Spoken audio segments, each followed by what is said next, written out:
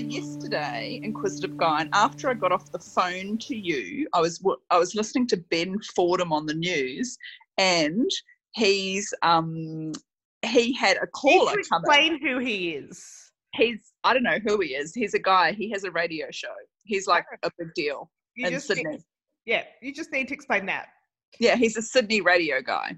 I don't know, big deal. Anyhow, Ben Fordham says, we've got a caller on the line. So this caller one comes on the line. He says, hi, look, I'm at RPA Hospital. That's in Camperdown in Sydney. I'm on the 6th floor, and I'm looking outside to the car park, and I can see Chris O'Brien Lighthouse. I think I'm at the back car park, and I'm watching 3 baboons. And Ben Fordham's going, what do you mean you're watching 3 baboons? It's like, there's 3 baboons in the car park. And Ben Fordham's going, pull the other way. You're not looking at baboons in the car park. It's not possible. And then the caller's like, yes, and I think it was 1 male and 2 female. He's like, what are you, some kind of baboon wrangler? Like, that's ridiculous. Come on, pull the other one.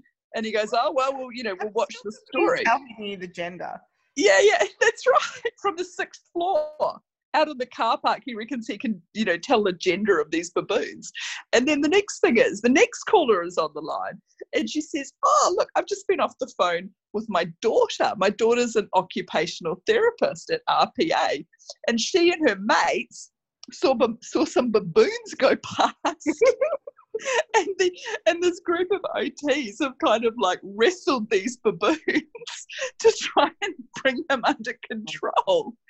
And then, of course, this hit Twitter like Baboon Watch. Like, I couldn't sleep last night because of this evolving baboon story, and one of these big hospitals in the middle of Sydney. And then, of course, the animal rights activists were like, what are they doing with baboons at the hospital? Are they doing animal testing? That's barbaric. And then Greg Hunt, the health minister, got involved about these baboons. And then the baboon... Was it Greg Hunt, the federal minister? I thought it was Brad Hazzard, the state. Oh, it was Brad Hazzard. There you go. Brad Hazzard got involved. Yeah. So first of all, for full context and to reveal that not often am I completely absent for Twitter for that long unless I'm operating. But I felt very left out from this because I went and had my hair cut and I was chatting to my hairdresser and not on Twitter at all. And I come back and I'm like, what happened? What is this? I can't keep, like, you and our producer had been having this long DM chat about a number of different things. It wasn't just the baboons. To the point where I was like, have I entered an alternate universe? I don't know what's going on. None of this is making any sense. I can't work out what is made up and what is real. Is it April Fool's Day? This is weird. And then I rang you and I said, what is going on? And then you outlined the full baboon thing to me. And I still thought you were making it up.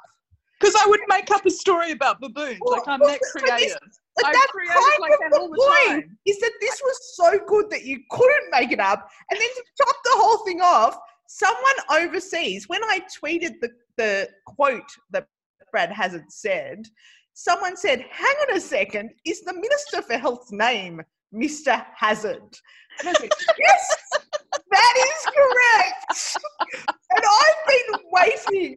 Like, that's correct. The hazardous moment has been identified by Minister Hazzard, and the quote from him is priceless because I think it's something along the lines of, in everything that he's experienced as the health minister, he didn't think he was going to be having to comment on a threesome of baboons going through a vasectomy on the Luton Hospital.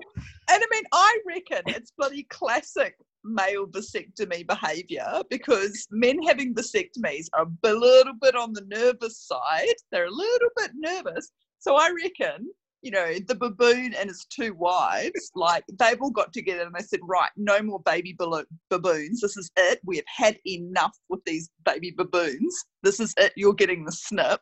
And so they go along to the hospital and the man baboon is like, nah, I'm not having the vasectomy. You lot can have your bloody tubes tied. That's what I reckon really went down. That's the real story.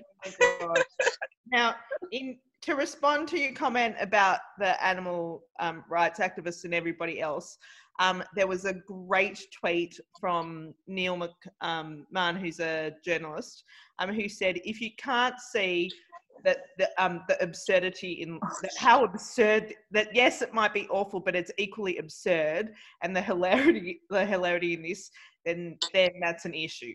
So yes, there's a real discussion to be had about the baboons being there in the first place, although apparently this was actually to look after them, but why the tribe exists in the first place. But baboons on the loose in the middle of Sydney, at a hospital, and I've worked there, like it's literally the middle of Sydney. I think it's one of the oldest hospitals in Australia.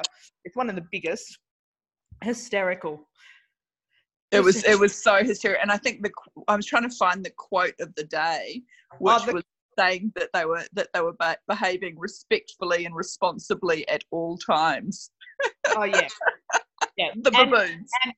Yeah, look, and like my favourite of Ben Fordham's tweets, just to close this off, my favourite of his is in full capital letters. The entire tweet is in capitals. And if I am able to say this without laughing, great, because yesterday I broke down into such hysterical crying laughter that Tanya Gongaskell did not understand a word I was saying. So the tweet is, police have confirmed they have been called by the hospital over the baboons. Yes, this requires capital letters. The baboons are taking over. Hashtag baboon watch. It was gold. Perfect. It was gold, and whilst it, there is a more serious undertone to it, in a week of all sorts of very serious stuff going on, it was the gold everybody needed. It was beautiful. Baboon watch, man. Animals keeping us close together. Oh, and that was the other thing. I thought it was an ICU animal. Because remember, there was that bloody therapy dogs in ICU. Then there was the therapy pony. The therapy llama. Next week. And also, listeners, you need to know that I have now made it very clear to Gongaskell that next time there are animals loose in a hospital, that is an emergency phone call. That is not I thought I'd just tell you later.